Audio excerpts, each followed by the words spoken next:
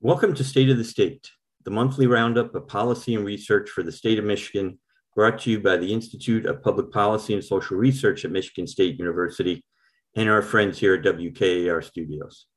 I'm Arnold Weinfeld, Associate Director for the Institute. And as usual, I'm joined by Institute Director, Dr. Matt Grossman, and MSU economist, Dr. Charlie Ballard.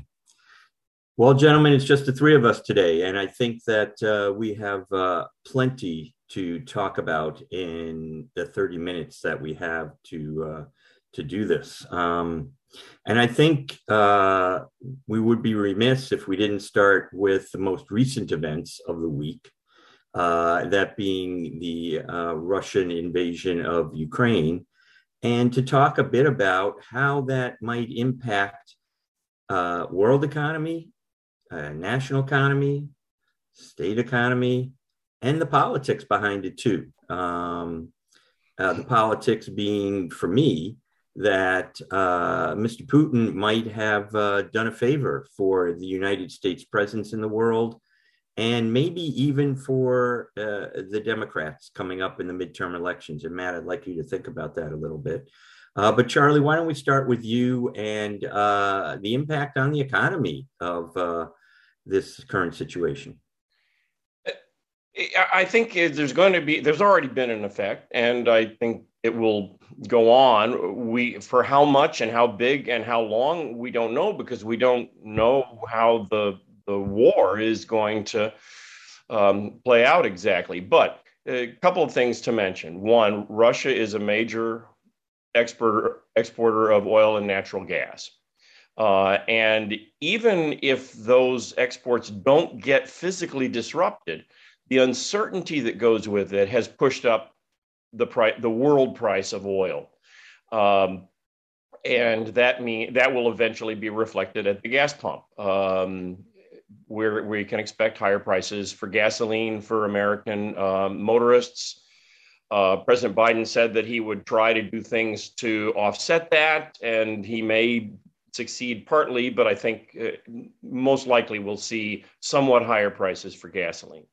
The other thing is that Russia and Ukraine are both major producers of wheat and, to a lesser extent, corn.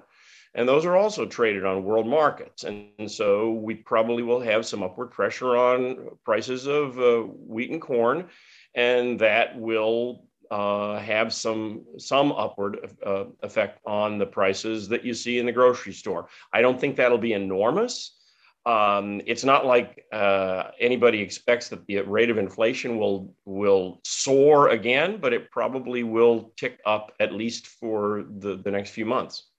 You know, it's interesting you talk about the Russian economy, because aside from the products you just mentioned, the Russian economy pales in comparison to the United States and China, and has for a long, long time. And Germany and the rest of the European Union. The Russian economy is, if they didn't have oil, they would be a really poor country.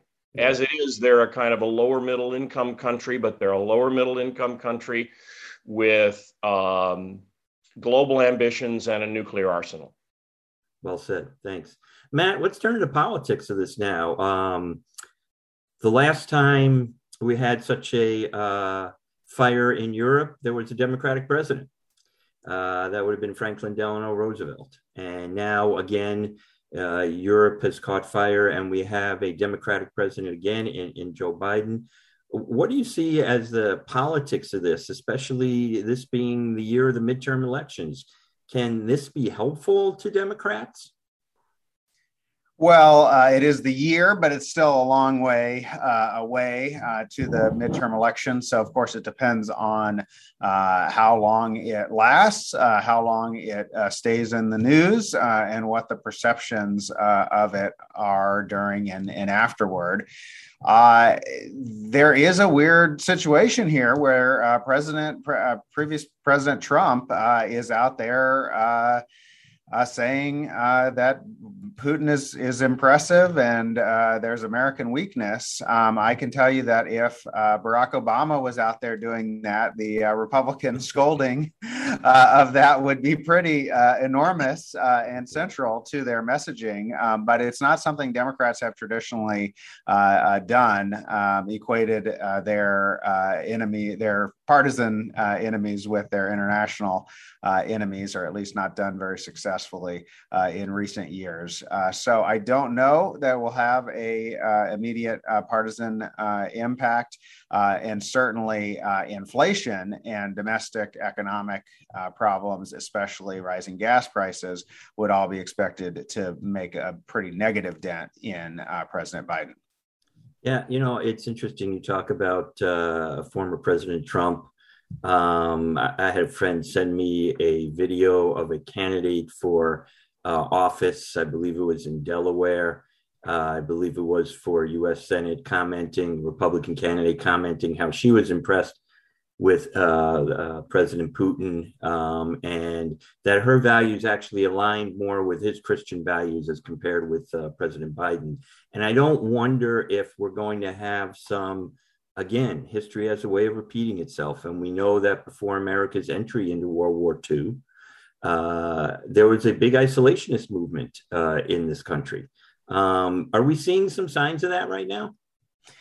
Well, people have a remarkable ability to make things that seem inconsistent to others consistent to themselves. And so I don't think you usually get very far by sort of pointing out hypocrisies. And it's been especially true under recent Republican presidents. We had President Bush and President Trump pursue near opposite foreign policies, at least in how they described them. And yet they both fit under this more general kind of pro-American bellicosity, we're the best in the world.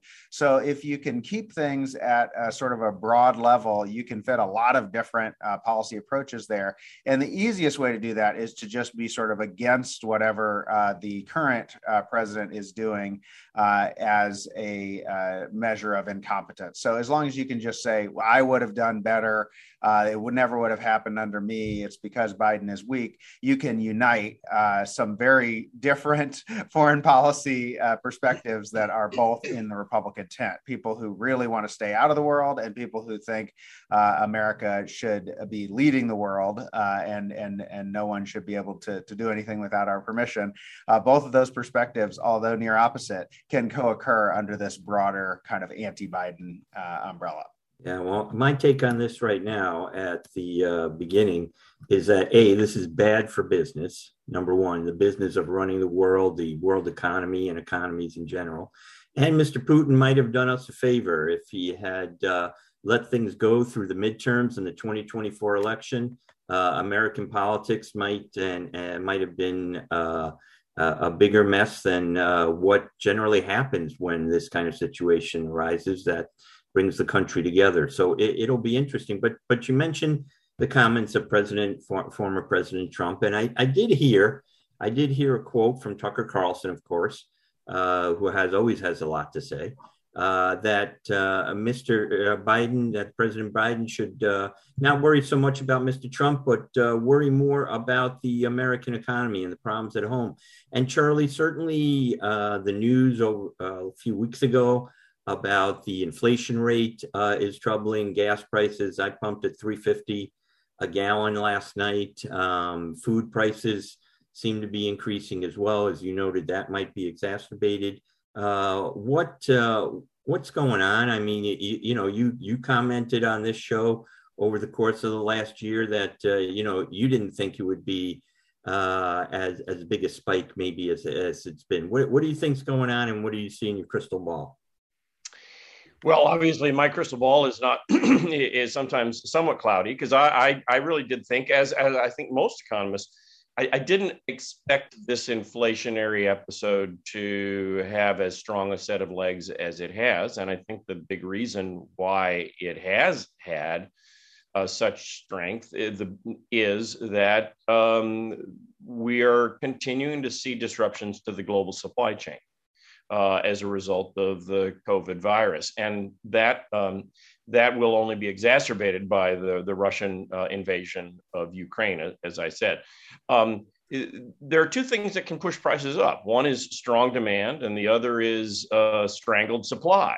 And we, for a long time, we economists, myself included, were surprised that we didn't have more inflation back 10, 20, 30 years ago, because we were pumping out, we were printing dollars and we were running big deficits. So we were pumping up the demand in the economy, but the supply somehow kept up. And in this episode, we're really pumping up the demand with lots of tax cuts, lots of checks from the government to individuals, stimulus checks and enhanced unemployment insurance and all that. So people have a lot of money that they want to spend, and yet some of the things that they want to spend on are not available, or you have to wait, and that's a formula for higher prices. Where it'll go in the future, hard to say. Of course, there is a big player in this, and that is the Federal Reserve. And the Federal Reserve under Chairman Jay Powell they have given lots of signals that they're going to tighten up on credit.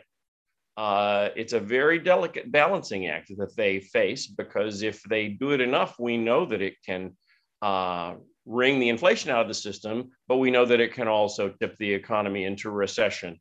And so we'll see. I think we'll be carefully watching what's happening in Russia and Ukraine, as well as what's happening in Washington, D.C. with Fed. Well, it's certainly an interesting mix, because I was reading that, household wealth is much stronger these days, but consumer confidence is down again. And especially down lowest in the group of independent voters since 2009. And you mentioned the product piece. And I was reading a story the other day where 7 in 10 people are unable to get a product or have delays in getting that product. So we've got growing wealth. I think the income gap continues to grow at this point in time, but people are struggling yet with basic needs, it seems.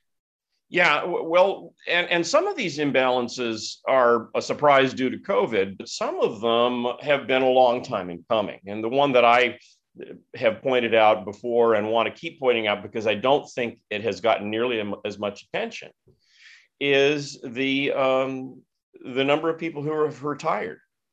We had, in the late 20th century, decade after decade, we had a surge in the percentage of our population who were working, largely because of women entering the labor force.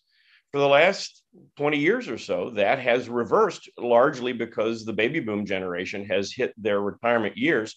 And then that has been exacerbated by people retiring because they were fed up with COVID. And so if you compare, if we had the same labor force participation rate that we had 20 years ago, we would have about 8 million people in America, more workers than we currently have. And a lot of the workers who have exited the labor force are the most skilled. They're at the end of their career. They've had the most experience. And so we have labor shortages all over the place. And that contributes to these supply disruptions, and it contributes to higher prices. So Matt, let's get to the politics of the inflation story. I noted Tucker Carlson's comment, and there's still many people that are struggling out there. What's the play on the inflation in terms of the politics? Well, voters notice inflation and they react negatively to it, even under circumstances where economists might prefer the mix of income and inflation to another type. Voters don't like it, and that's especially true of gas prices. So even though we might think those are the most temporary, or we sometimes take out food and energy from the inflation rate for a more steady measure, voters notice those gas prices. It's an extremely visible price, and it has been historically quite associated with declining approval rates for the president and negative electoral outcomes for the president's party. So it is definitely a negative sign. And we have people continuing to expect inflation. So it's not just that people are noticing inflation, but in our latest survey, 70% expect the rate of inflation to go up over the next year, and only 11% expect it to go down. Now, it would be very surprising if the rate of inflation continues to go up from 7%, but that is what consumers are in the mood for. So if it gets to a point where people continue to expect it to go up and react against it, that would be bad for the president's party. One thing to note about those survey numbers, I think it's always been true. If you ask people, will the rate of inflation go up or stay the same or go down? A lot of people, what they think they are answering is the question of, do you think prices will go up? The rate of inflation is the rate of change of prices. I don't know whether I think that the rate of inflation may go up a little bit in the short term. I don't expect accelerating inflation like we had in the 1970s. That's true. I just want to give the historical data, though, because we have asked this repeatedly. Yeah. And in the past, it was 48% in 2020 thought it would go up, and 12% thought it would go down. So that was before the inflation spike. So yes, people are still expecting that, but it's gone from 48 to 70, thinking it will go right up. So that's a pretty significant move. And as we know in this game, perception is, of course, everything. And Matt, part of the reason that folks are saying the inflation rate is so high is because of government spending. Charlie noted all of the the funds that have been distributed, and the president's Build Back Better plan is still sitting around waiting for a vote. We already have infrastructure funds that are coming. Any clues from our survey work as to how the public or even policy insiders feel about the Build Back Better plan? Well, we did an interesting experiment. We asked people about the Build Back Better plan in 4 different ways, and we got 4 different answers. First of all, I will say the infrastructure bill is more popular. So the infrastructure bill was like 55 or 56 to 29 support, and that was more popular than any of the ways that we asked about the Build Back Better plan. But just to give you a sense, we asked whether they were in favor of a bill to spend money on, and named all of the major components of Build Back Better. And that was supported 52 to 31. Then we asked whether people supported President Biden's Build Back Better plan, and it was opposed 37 to 40. So the same policy, but priming people to think about Biden, and the name Build Back Better was negative. We then asked people a bunch of individual provisions and whether they supported each individual provision. And nearly every individual provision had more support than the package as a whole. We then asked people again, after we had asked them about all these individual provisions, okay, now that you've heard about these provisions, do you support Biden's Build Back Better plan? And even queuing it with Biden, it then jumped to majority support compared to what it had been before we named those provisions. Yeah. So it's a long-term story that people generally favor liberal policies, but don't necessarily favor a liberal policy direction. So when asked in broad terms, they give more conservative answers. It is also true that when you associate things with the president, it becomes more associated with their overall approval rating. So if you asked about Obama's plan or Trump's plan, it's going to make it more correlated with the approval rating. And both of those things were true here. So we have the long-term problem that Democrats have. They have a bunch of popular policies, but no popular message to sell them all. And we have the shorter term problem that Democrats have, which is that even if people are for something, they're not for Biden doing it right now. Reminds me of the Obamacare and Affordable Health Care Act. You know, those, when you ask the questions, if people were opposed to Obamacare. Oh, yes, don't like Obamacare. Do you like these benefits associated with the Affordable Care Act? Oh, yes, love those benefits. Thank you very much. So it seems like we're kind of running into the same thing. And of course, one of the ways that some policymakers want to address all this government spending is through tax cuts, which actually is another form of government spending that people don't talk about, but cutting taxes is indeed government spending. And here in Michigan, we've got a number of proposals floating around. Our Senate, State Senate, and State House are passing both across the board tax cuts that include some tax relief for retirees as well. But we've certainly got on the table the across the board tax cuts, the retirement tax cut, and increasing the earned income tax credit. Charlie, Matt, let's go. Your thoughts behind these kinds of plans? You mentioned three categories of tax cuts, and two of them fall into there's a partisan divide that we've seen again and again and again.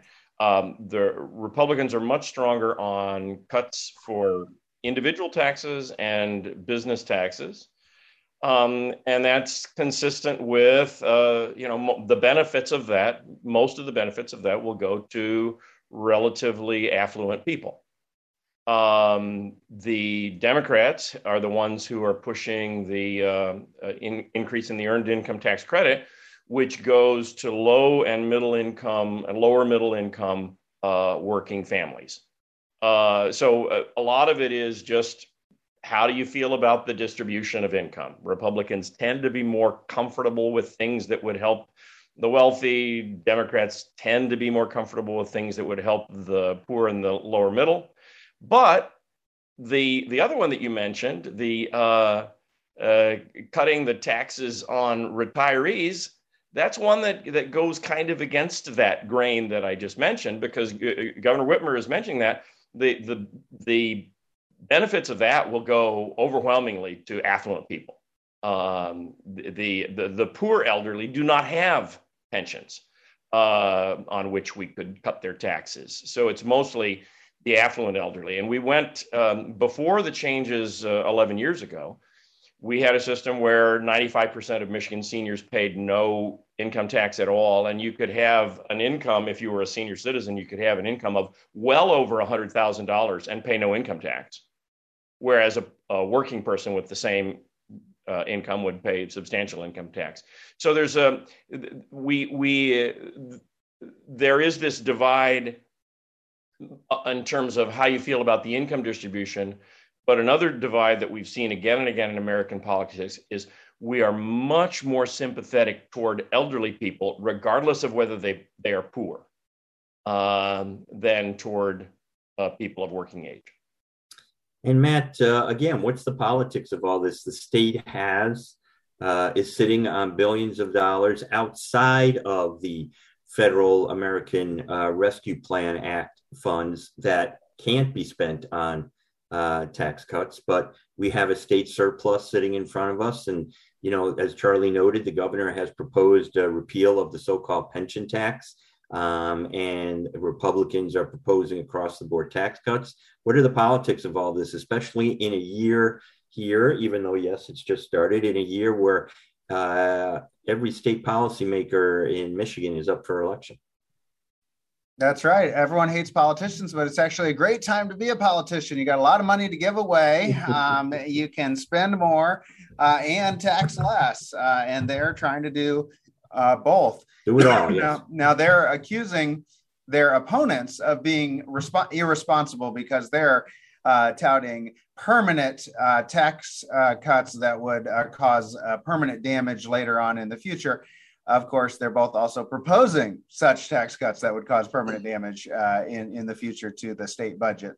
Now, each side does have a real temporary policy. Governor Whitmer has proposed putting more money into the rainy day fund, and the Republicans have proposed paying off more pension obligations temporarily. So both of those things are sort of appropriate short-term uses of funds.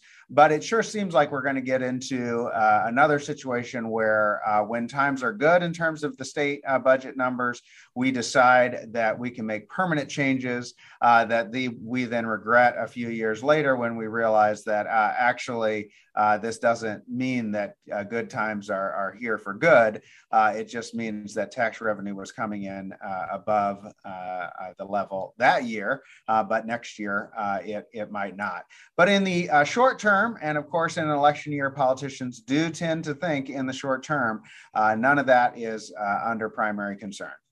Well, and of course we layer on top of that term limits and the decisions that are made by many of the politicians, many of our state lawmakers in the coming months. They won't be around as state lawmakers, though I may have to live with them as citizens of the state, residents of the state of Michigan, but their decisions, they won't necessarily be held accountable for the votes that they take.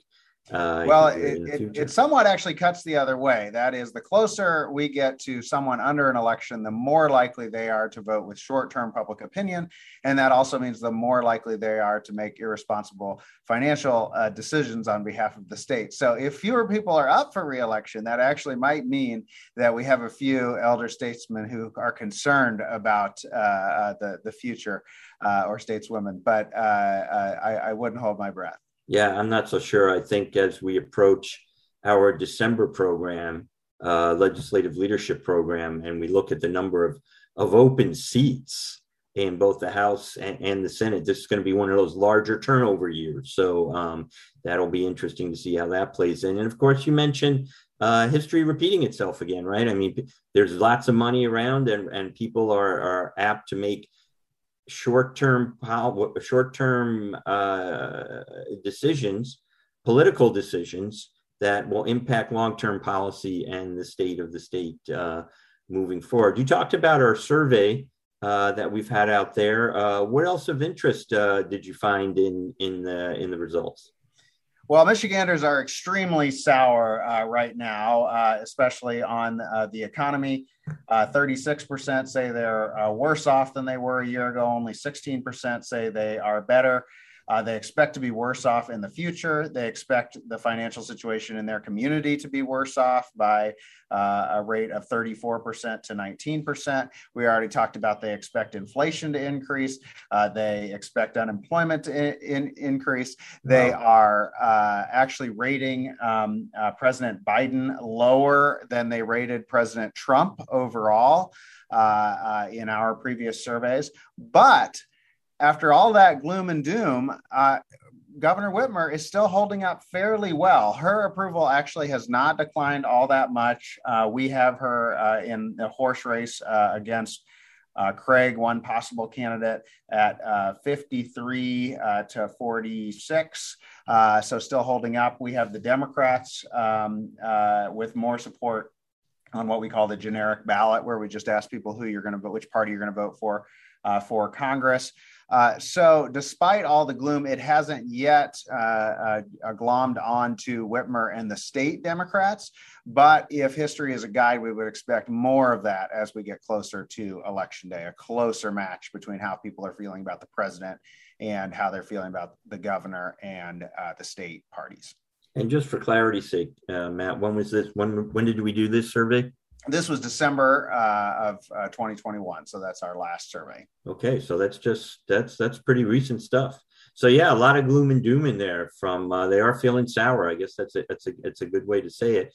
And certainly, it seems to me that as we thought maybe we were coming out of the pandemic and all that has meant for people individually and the world at whole. Now we have a war to contend with. So I'm guessing the sour outlook might persist. That will be interesting to track over the coming months, especially as we get closer to the election. Well, we've covered a lot of ground today, gentlemen. Any final thoughts moving forward? Well, the days are getting longer. And it's kind of cold out there this morning, but there is reason to believe that spring will arrive, and I'm looking forward to that. And so I'm hoping that some people in Michigan, at least, will find a way not to be quite so gloomy and grumpy as they are right now. And I just want to end on a positive note about our democratic procedures, because people are also sour about the state of democracy. But we have made some recent improvements. People are overall quite positive about the changes made by the state's redistricting commission, for example. And even though Republicans voice a lot of problems with election administration, we actually have improving election administration. We even have shorter lines. And even though Democrats voice a lot of complaints about voter suppression, we have actually made it easier to register to vote, and easier to vote early.